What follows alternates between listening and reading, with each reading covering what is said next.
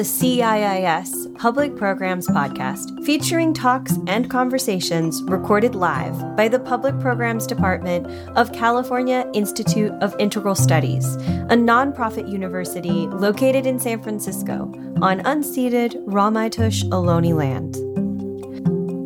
According to renowned political economist Raj Patel and physician and activist Rupa Marya, our bodies, our societies, and our planet are inflamed.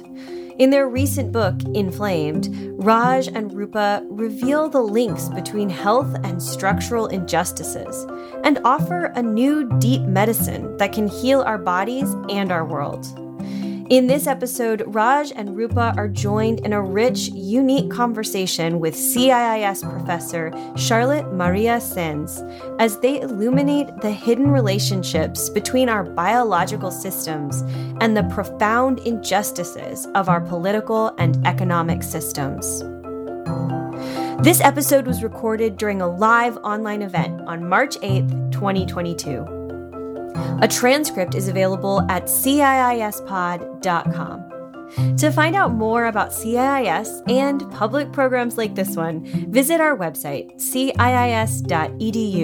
and connect with us on social media at CIIS Pub Programs.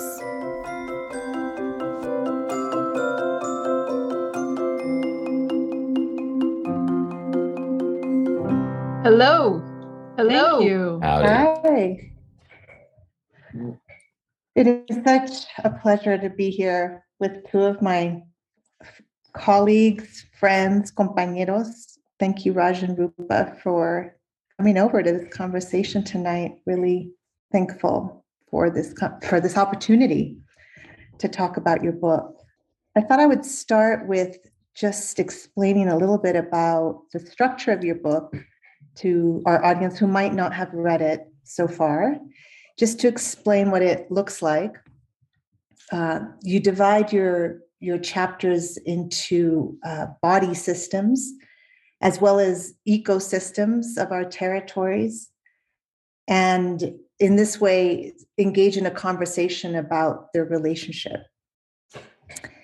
In Abya Yala, which is another name for this continent on which we live, the Americas, Abya Yala is the name the Kuna people of Central America give to this land, also known as Turtle Island. We use a term, cuerpo territorio, in Spanish, which is commonly understood in these territories. It means literally body territories, and it's spoken together. And it's a way to reflect that relationship of our bodies and our territories, and the body as a first territory. So I thought about this concept, cuerpo territorio, body territory, when I opened up your book and saw the way you had structured it. And I'm just going to read a few of the chapter headings so that our audience has an idea of what I'm talking about. Chapter 1, immune system. I am because you are. Chapter 2, circulatory system. Semen are the pump. Chapter 3, digestive system, the forest within.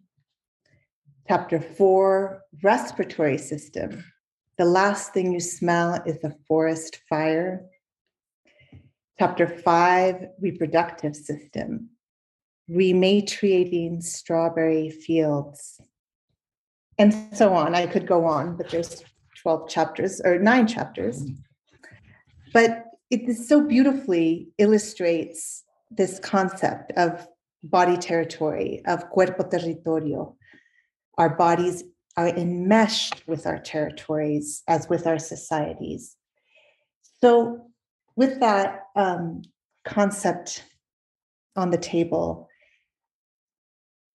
I'd like to ask you, what is inflamed in our bodies and our territories and our societies? How has inflammation happened to you and those close to you? And we can start with Rupa. Thank you, Charlotte. Inflammation is it wasn't really a metaphor we were looking for. It was paying attention to what's happening in the world around us. In my work as a physician at UCSF, as a hospital medicine doctor, I have a great privilege of being able to sit at the bedside of so many people in this area, and to learn from their experiences about why they're getting sick and who's getting sick and how people are getting sick. So you get to see this really intense look at what we call the bleeding edge of society, who's hurting and how they're hurting. And through my work in music and working as a composer and going to different territories and organizing with different groups around social justice and health, I started to see these patterns emerging of certain kinds of diseases I started calling colonial syndromes. Like, oh, it's interesting that these patterns of diabetes and rheumatoid arthritis and cardiovascular disease and Alzheimer's and cancer are really overexpressed. Substance use disorders in these communities that are just being smashed through structures of social oppression. And what we come to know now is all of those diseases have inflammation as a part of their profile. So the immune system is reacting in a way that leaves this chronic inflammatory response running, not in the face of an infection or not in the face of something that we like multiple paper cuts. But this is what social oppression is. It's like thousands of paper cuts that never heal. And so the inflammatory response in the body keeps running. And the inflammatory response in the body is our body's way to heal. It's a healing response. And when there is something acute like a paper cut, the inflammatory response is mobilized. It's a part of the immune system, and it goes to heal that wound. But when damage keeps coming, or the threat of damage keeps coming, which provokes a stress response, what we see is chronic inflammation smoldering like a fire in the body. And we started to think about, what are the things causing that damage? Raj and I were looking at that, and how are those related to the things we're seeing damaging our societies, like our social connections and responsibilities to one another? And how are these same structures also damaging the earth and the patterns that we're seeing on the earth's body? So there were some beautiful moments, in my work with my husband, Benjamin Farr, studying about soil this morning. I was up at 4 a.m. reading soil reports and just loving every delicious moment of studying cation exchange capacity and percent base saturation. And what's happening in the soil is so much like what's happening in our lungs and in our kidneys and in our gut. And when you see that as a doctor, as I look at that and I start to realize, oh, this is a body. This is a body that is moving in response to us. And this is actually a body that is a part of, that we are a part of, that we are an extension of, we are an incarnation of. So that consciousness was really a beautiful experience to come to through our conversations together. Thank you. Raj. I'm not sure what to say after that. I mean, that beautiful arc of thinking about inflammation and how we're, how our bodies and territories are experiencing it. In part, I don't know what to say because I'm still working through and dealing with trauma, and that's part of that trauma is the trauma we all bear. The trauma that I bear circumstantially is that I'm talking to you from Austin, Texas, which is on, among others, Come Crudo land, which was then part of the Comanche Empire, which then became the state that fought for slavery twice and named its capital city after a slaver. So that burden of trauma is, just sort of in the background, and then it's made worse by the various kinds of ass hattery and I want to see that in ASL, but the stupidity of the folk in our Capitol building. And then this morning, at 3:00 in the afternoon in South Africa today, a comrade was murdered by the ANC as he was engaging in agroecology. He was laying irrigation pipe. He was an activist in the Ekehana in the Ekehana settlement. The chapter that you mentioned, that I am because you are, comes in part from the idea of Ubuntu. And we spoke to the South African shack dwellers movement to learn about this idea of Ubuntu, the idea that we become together through our relationships, as Rupa was saying. And today, Ayanda Nigila, who was a leader in one of the communes there, was killed as he was irrigating and watering the land.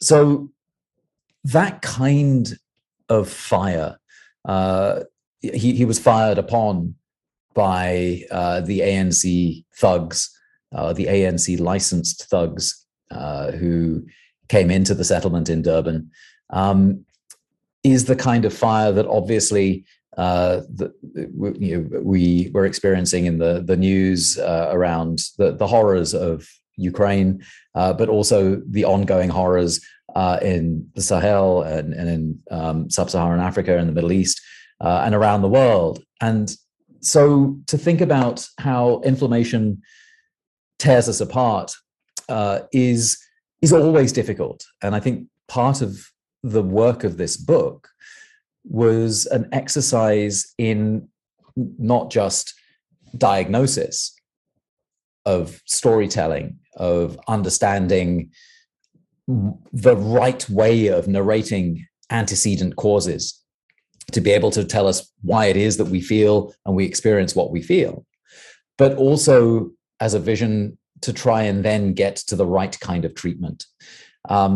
And that idea of inflammation and of diagnosis is something that we understood earlier on, but you understand it every day that little bit better as you understand the traumas that inflict and afflict our bodies and our communities every day worse. And so the story of inflammation and the story of diagnosis, I think, is something that we were excited to be able to share with everyone, because diagnosis is itself a form of storytelling. Diagnosis is how it is that you assemble certain bits of other people's knowledge that have become your knowledge, and then narrate how it is that certain people are in the middle of a story of suffering, but that the end of that suffering will come soon because of the application of your medicine, of your food, of your treatment, of your care. And what we do when we think about diagnosis, thinking about inflamed, is to stretch that story much further back and to beings who have historically been excluded from being considered as beings. And can you talk a little about that history, Raj? How did we get here? What is this long story, this history of, Rupa mentioned colonial capitalism. And maybe this is a term to unpack a little bit. What is colonial capitalism? I mean, aren't we done with colonialism? Isn't that something that happened, a long time ago? So why speak of a colonial capitalism now? Well, because colonialism happens every day, just as capitalism does. My kids here in Texas are taught not only that we are one nation under God, but that the state of Texas is something to be celebrated. And they are taught this every day, despite the fact that the United States contains hundreds of nations, and this state fought for slavery twice. So why is it law that they're repeating two kinds of lies every day if it weren't necessary to do it in order to instantiate in their minds and in everyone's minds the normality of colonial capitalism? So I mentioned that the colonialism part is something that isn't done and dusted, but neither is the capitalism part. Capitalism is always incomplete. It is always supported by communism. The love that we feel for each other, the care that we give one another, the ways that we hold one another, not just with our care for other humans, but our care for other beings in the web of life. That kind of communism makes capitalism possible. And again, capitalism every day tries to make us forget that, in fact, it is that sort of mutuality that sustains the exploitation and extraction that has brought us to the precipice of the sixth extinction. I'm wondering how colonial capitalism shows up in your world, Rupa, in terms of the medical industrial complex. Like, how does that look like in the hospital and in your world? Yeah, so what we did in our book is really trace back the time and place where relationships were rearranged to serve the agenda of the people who stand to benefit from this system, the colonial capitalist system that we live under today, that exists today, that is the reason why homeless folks and housed folks are swept up by police, that their belongings are put into the trash. It's the reason why brown and black people are shot by the police. It's the reason why, a doctor who happens to be black, who happens to have COVID in a hospital, Susan Moore, is sent home without the appropriate follow-up and ends up dying. These things are not just, whoops, look at that mistake. These things are actually all interconnected. It's the reason why, urban indigenous people in San Francisco are the least employed group of people. It's the reason why we have the kinds of health disparities we see across the board, whether you're talking about influenza, and people saying, oh, well, now we're in this stage of COVID where it's just going to be like influenza. Well, if you look at the disparity rates of influenza, they're the same as the health disparity rates we see with COVID. Black, brown, and indigenous people die. Other people don't die as much. And so these are things that we see in the data all around us. But the way in which we're taught to understand the data or look at the data, it becomes very atomized, so that you actually don't see the patterns and you don't understand why they are that way. And so that's where we did that work for our readers, is to go back in time to see how those things were rearranged, why they were rearranged, and what is the consequence. So if inflammation is the body's response to damage, what we show is that society is structured through colonial capitalism, including the hospital, which is one of the major projects of colonialism, that those structures are creating damage for everybody. But Black and brown and indigenous people bear the largest brunt. People who are undocumented, people who are made to be insecure and desperate so that their labor can be exploited through this economic system. Those people are going to bear the biggest, take the biggest hit. So, when this land and our lands, our homelands, were colonized, it was the missionaries, the medics, and the militaries who were doing that work. And the medics were there not to, help, the poor brown people who were suffering from the onslaught of exposure to new diseases, but they were there to keep the colonists healthy enough to be able to exploit and extract resources and labor. And it was only when they noticed that the brown people being sick made, the work less efficient, or then put the colonists at risk of becoming sick themselves, that work of taking care of that labor pool became, or that group of people became a part of the project. And so when we look at that and we understand those legacies and those structures, and how patriarchy, white supremacy, and all the different axes of oppression are recreated actually in every institution constructed through colonial capitalism, then we don't have to be surprised when we see the kind of health outcomes that we do, when we see the kind of workplace disparities that we do, when we see Black faculty leaving academic medicine because it's just too racist for them to stay. And when we see, Black medical students, taking over their instruction on health in the society at our institution, to teach the teachers and to say, actually, this isn't right. This isn't, So these dynamics, these axes of power are part of the colonial capitalist reality. And it's important to understand it and name it so that we can actually be effective in addressing it, so that we're not just talking about structural determinants of health and feeling, patting ourselves on our back that we named that a person can't get food. We start looking at all the systems around why people can't get food, why people are malnourished, and we start changing them. And so that really, when you get the right diagnosis, then you are pointed to the right treatments. When you are left with a minimal, like a diagnosis that's shuttered off from historical context or dynamics of power, then you get these little tiny tweaks, which is what, let's say our California government is obsessed with, like little tiny tweaks, so that we don't get real health, real benefit for all people. One of the things that is so striking about your book is your ability to weave together all of these long-term histories, looking at the systems in their complexity, in their historicity, but also in their interrelationship. And there's also this look at communities and looking at ourselves as parts of belonging to each other. How is that different? Or rather, I want to ask about the myth of the self-sufficient individual, because I want to also get into how that's happening now in our time right now with this pandemic. But what is this myth of the self-sufficient individual, and what do you mean when you say the modern liberal individualism? What does that mean? Maybe Raj, you can explain some of the history behind that. How did we get to this place where it's just something people don't even see about themselves? It's just the way it is. Like, what are ways in which, historically we can make this evident?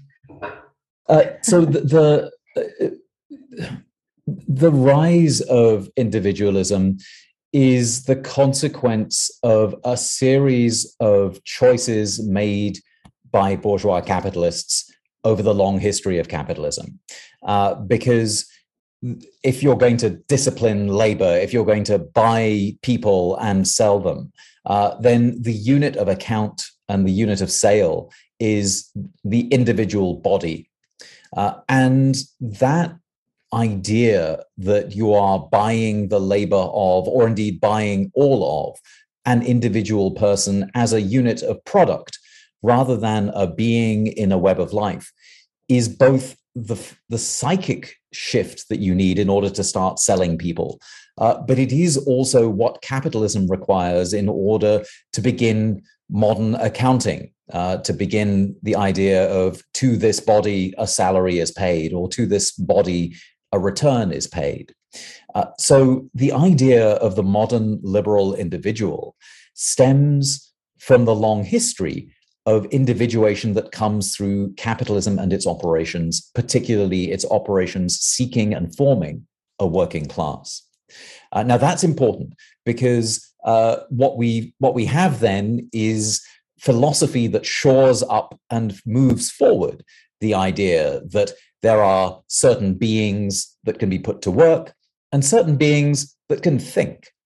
We talk a lot about Descartes, for example, in this book, as the sort of officializer. He doesn't originate the idea of the mind-body dualism, but because he's positioned where he is in the nexus of European trade and finance, his ideas become a license to understand certain beings as thinking beings and other beings as incapable of thought. So, his approach to animals, for example, is famously that dogs and other parts of the web of life are not genuinely capable of suffering because they are not possessed of souls, because they are in important ways divorced from that, and God has vouchsafed that distinction. So all of this is to say, liberal individualism comes from a long history in the origins of capitalism. And because we're so used to this idea of the individual being us, because we have been schooled in it as the result of 600 years of history, then all of a sudden it becomes easy in the modern day to blame individuals for social problems. And I mean, I think Rupa's examples of of patients turning up, living with the consequences of social conditions forced upon them, and yet under the modern medical complex and under modern liberal capitalism, it is the individuals who are to be blamed and to be treated as non-compliant. But I wonder if we can talk about that a little bit more, Rupa. Yeah, when I look at, the bodies of my patients who are being actively subjected to the terrors of modern capitalism, you can see how the bodies are responding. You see, I think about my patients who are unhoused. You see traces of how social conditions are generating, the swelling of the legs, because in San Francisco, there's no place to sit or lie down on the sidewalks. You see the cracking of the skin, you see the dermatitis and, redness of the shins. You see the, infestation of, bugs and other like lice and problems like that. You see people who decide to use substances like methamphetamine so they can stay awake at night, so they're not harassed by the police or jumped by other people in the street. Then you see an unraveling of this, the psyche and people's ability to, keep their minds together because of the use of these substances that disrupt their sleep-wake cycle and then put them into these really frenzied states. You see the damage from the methamphetamines on the heart, and all these things you could look at. Always, you're like, oh, you really shouldn't be, addicted to these substances, or you could talk about it as like an individual choice. But when you see the circumstances that body is being forced to experience because of the lack of care in our society, these aren't choices. This is not free will. This is how the body is being predestined to these poor outcomes. So that's, probably, one extreme measure. And another one is just my colleague who had a heart attack in her 40s with no cardiovascular risk factors because she happens to be a doctor working as a hospitalist and carries a lot of medical debt. So debt in itself is a driver of chronic inflammation. Diabetes itself is a chronic inflammatory disease. So how have the structures of finance and the tools of finance that run this capitalist system that puts every single one of us into debt so that we can live in a house, or so that we can go to school, or so that we can see the doctor for, just crying out loud. It's just crazy. So all these people walking around carrying that debt drives the chronic inflammatory response. So how much of our diabetes is related to that debt? How many of our heart attacks, 40% of heart attacks occur in people with no traditional cardiovascular risk factors. And we've seen the studies come out now with COVID, in this like era of COVID, that, there's a rise in these heart attacks that are happening from stress. And it's real. And debt is, one of these big drivers in this society. And so it makes me think, and imagine, well, what if we had a world that was actually shaped by care? So if these things are driving such toxicity in our bodies, what if we redesign our world with this knowledge, that we understand that this was, stolen land, that we understand that we are guests on stolen land, that we understand how to take care of one another, what our responsibilities to each other and to all the living entities around us. And so what I learned most, what was sort of the big surprise for me in this book and writing it, was that the way we learned about the immune system in medical school, and we structured our book like an anatomy text, right? With these, as you read the chapter titles, you learn the immune system is there to recognize self versus other, right? It's already a colonial framework that Descartes set up for us. It's there to fight off the invaders. It's there to defend the territory, the nationhood of the self, right? But what we really understood as we were researching, reading upwards of 1,000 references, is that the immune system is there to harmonize our bodies with the conditions around our body. And so if the conditions around our body are toxic and traumatizing, as Raj described with his community member who was killed, if that is our reality, our bodies are going to respond with inflammation. And so knowing that, the corollary is, well, then what happens if we design a world with care? What happens if we prioritize systems that won't create that kind of damage for anybody? And don't throw our community members under the bus as a couple people try to get ahead. And when do we start to understand and label and position our whole social systems to recognize that people who do throw others under the bus to get ahead are actually sociopathic, that's where the real will and agency of pathology lies, not in the person who's trying to, figure out how to eat and all they have is crappy choices because they live in a food desert. So that's what we're hoping to impart in this. But that understanding of the immune system is, it is not a sectioned off system. It's in this beautiful choreography with our integument and in our respiratory system and with our nervous system and our endocrine. They're all enmeshed. They're all queered. It's not these discrete boxes, and that these phenomenon are actually reverberating. They're harmonizing with the world around us, with what we call the exposome, or the sum of our lifetime exposures. So that, for me as a doctor, was the real, eye-opening moment. What you're talking about, of all of these ways in which the historical wrongs of these systems are landing on bodies differently. I mean, on all of us, of course, but largely colonized peoples, indigenous peoples, Black bodies. And now we have this pandemic. So I'm just to bring it to like our current moment of the pandemic, these past 2 years. I mean, this is not like new. This has been going on for 500 plus years. But what are the particular ways that inflammation is showing up in this pandemic, and how are some of these tensions that you've addressed already around individualism and in contrast to some of the community care that you're suggesting is the way forward or out, or to change some of these damaging systems? What are some of the tensions that have come up in this pandemic that have exacerbated and shown us that this history is alive and well still today? Raj, do you mind if I start this? Well, COVID, it was quite a surreal experience to be writing this book as the pandemic was unfolding. And as we went through the first year and I was in the hospital and taking care of patients, and the data was coming out that, it was provoking a severe inflammatory response in Black, Indigenous, and Latino bodies disproportionately. Also in people of precarious socioeconomic status. And so that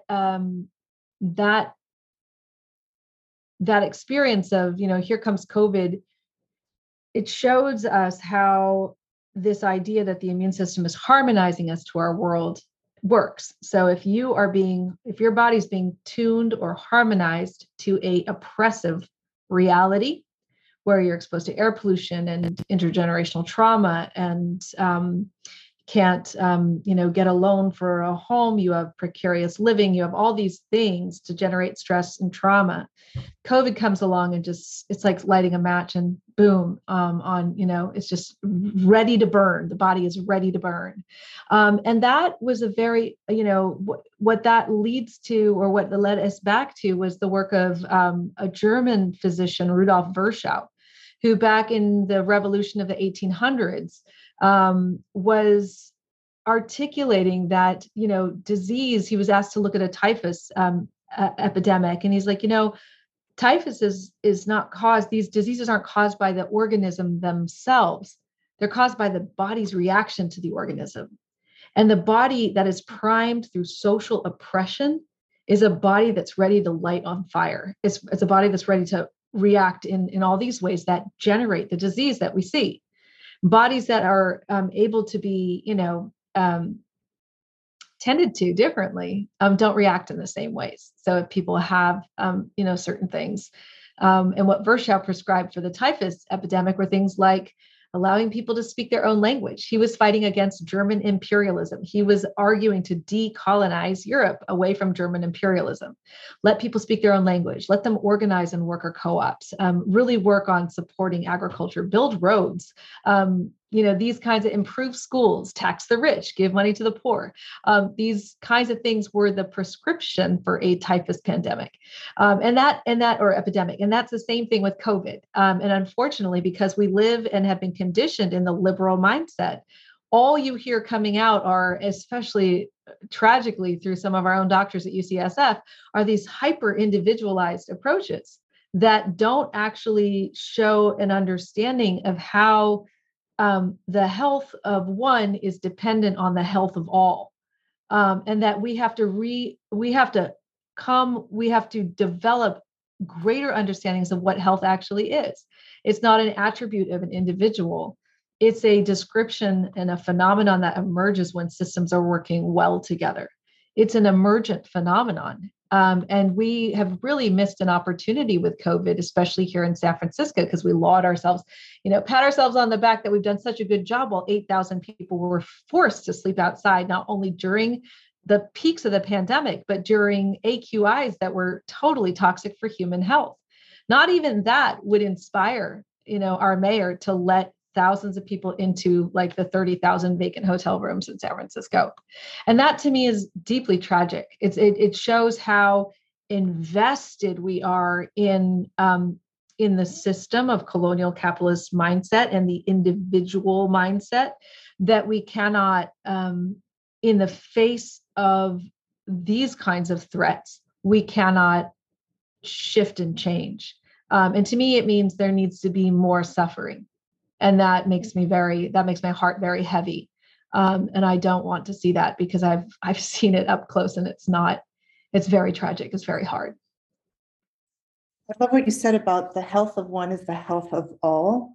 And how does that relate to vaccines? Rupa, do you want to take that? Or, I mean, I'm You can take it, Raj. Well, I mean, just before we get to the vaccine question, then I do want to just add a coda about whose bodies were allowed to burn, because this idea of fire is important in understanding who gets protected from the flames and whose bodies are the layer of insulation to protect those people. Here in Texas, our lieutenant governor was happy to sacrifice himself, though he didn't sadly die. He managed to survive, but encouraged older people they've had their time, he suggested, and what needed to happen was that they needed to sacrifice themselves so that the economy could flourish. And in order that the economy do well, look at the two hotspots in Texas that were zones of high rates of COVID fatality. One were prisons, and the other was meat slaughterhouses. Now, that is sort of the argument that we were making in the book, that in fact there are beings who are considered less than human, who are considered, whose membership of the web of life in ways that don't count as essentially white and middle class, licenses their being tossed onto the flames as a way of protecting the rest of society. And society there defined in a very narrow way as essentially rich white folk. Now, that's important because when you think about vaccines, the global South was denied vaccines. And it was only, today, possibly yesterday, that Moderna, which we all paid for, the Moderna vaccine, which the US taxpayers chipped in massively to fund, admitted that, okay, fine, we won't enforce our patent rights, just as their share price was tanking because it was clear that they weren't going to be making any money from this anymore. So this sort of pathetic idea that it's people in the global South, people of color, people who are incarcerated, animals, and the migrant workers and women workers who predominantly represent slaughterhouse workers in Texas, are the ones whose bodies don't matter. Now, that thinking translates over into thinking about vaccines, because it is particularly weird that only in the United States do you see a sort of left vaccine hesitancy. Everywhere else in the world, people hate the pharmaceutical industry. In South Africa, they have particular reason to hate the pharmaceutical industry because so many people died because of HIV/AIDS medicine patents. And yet they take the vaccine not because they love these manufacturers or they have any deep regard for them, but because they recognize that this is what we do when we care for each other. We take a little bit of risk so that everyone who is unable to avoid being exposed to this virus is cared for.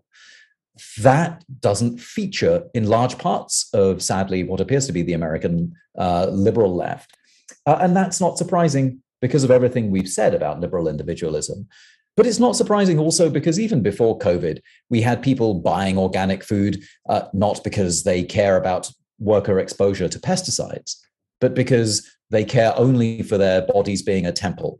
And they hate Monsanto, not because of the evil that it has done historically to people of color around the world, but because they might in some way be exposed to its toxins as an individual phenomenon. And that's why so many folk on the left hold in higher esteem their hatred of these corporations than they do their care for other human beings whose lives they see not or care not for. So that's how this idea of care gets subsumed under liberal individualism and capitalism.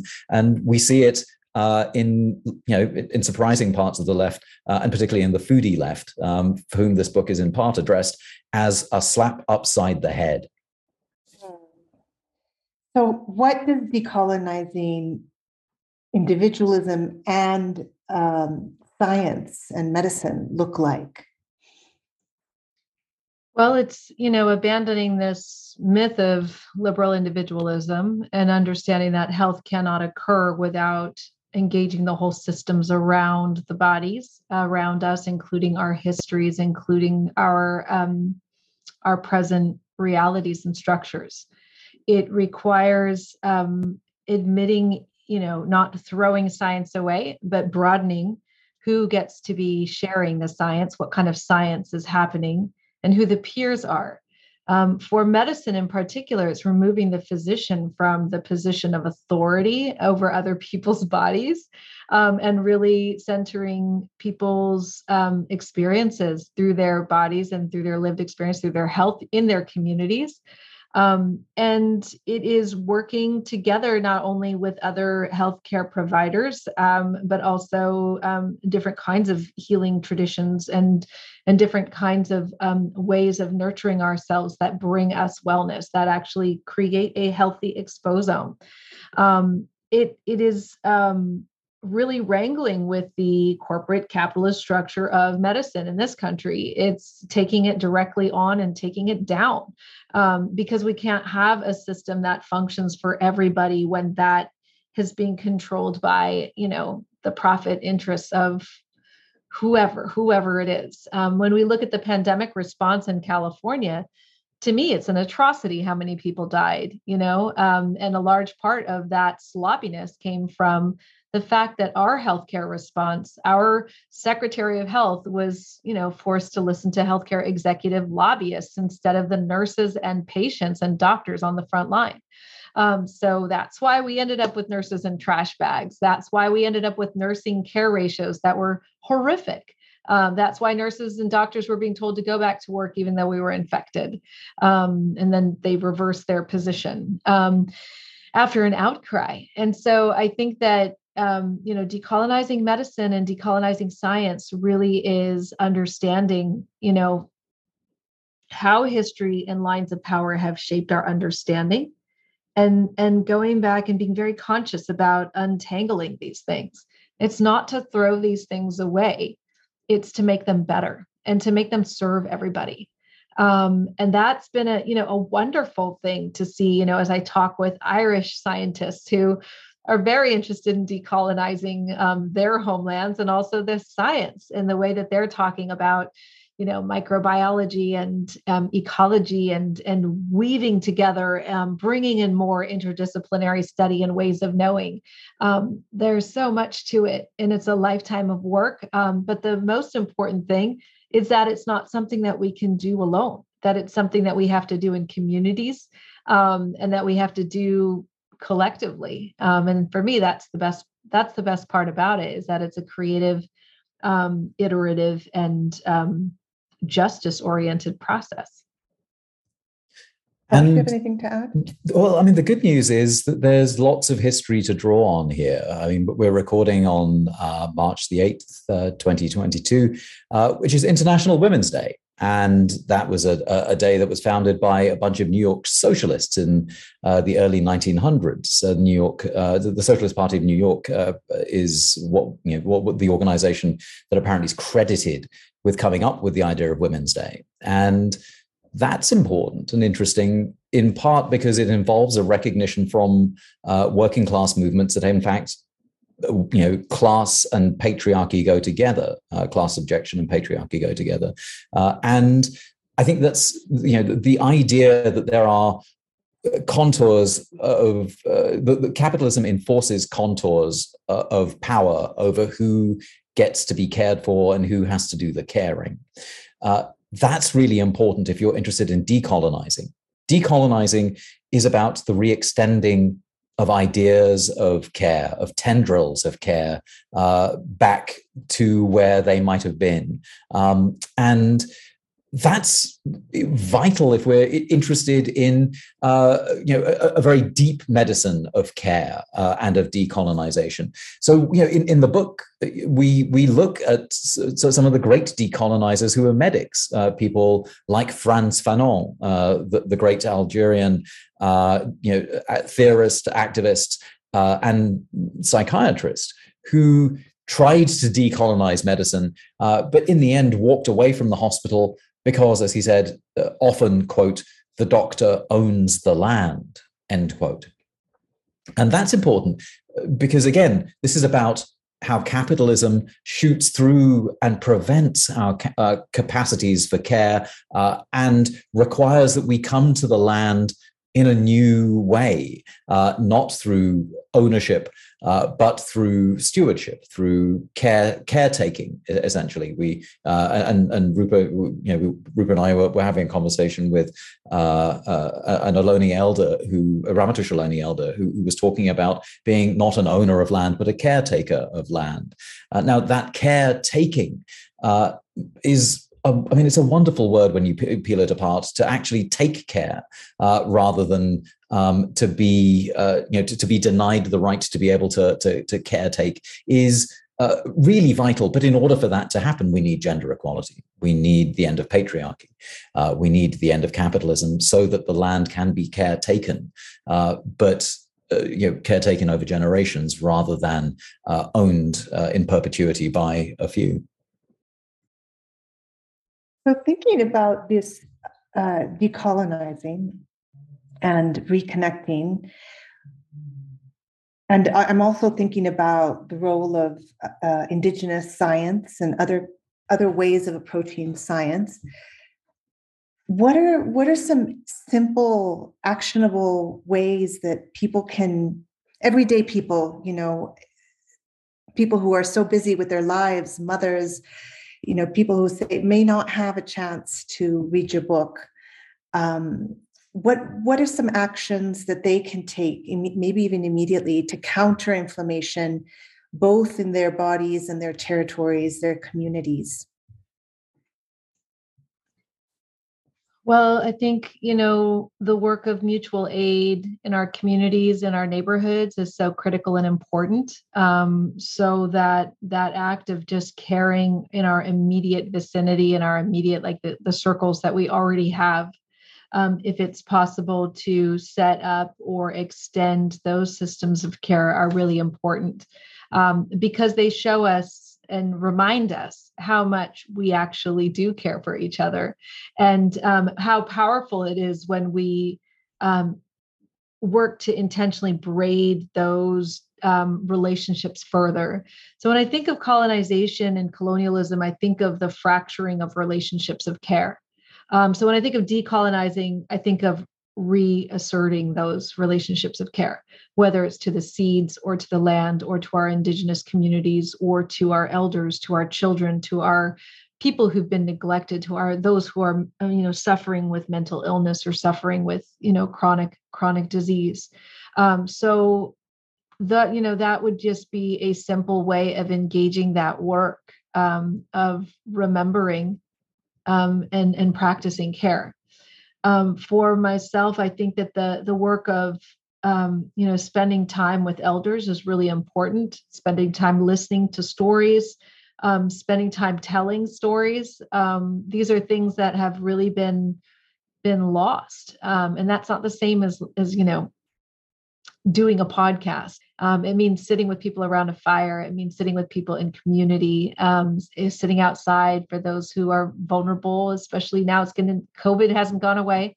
But being together in ways that are safe and healthy and can reconnect us by seeing each other and by asking what our more vulnerable communities need to be healthy and well. Yeah, and I mean, and I should have mentioned, Charlotte, of course, you were there at the conversation in the Deep Medicine Circle when we were hearing about caretaking. But I mean, it's hard when one's asked for simple things to do, because what counts as simple under capitalism is always so complicated. So, we're told, a simple thing you can do is have a metal straw and a tote bag and eat kale.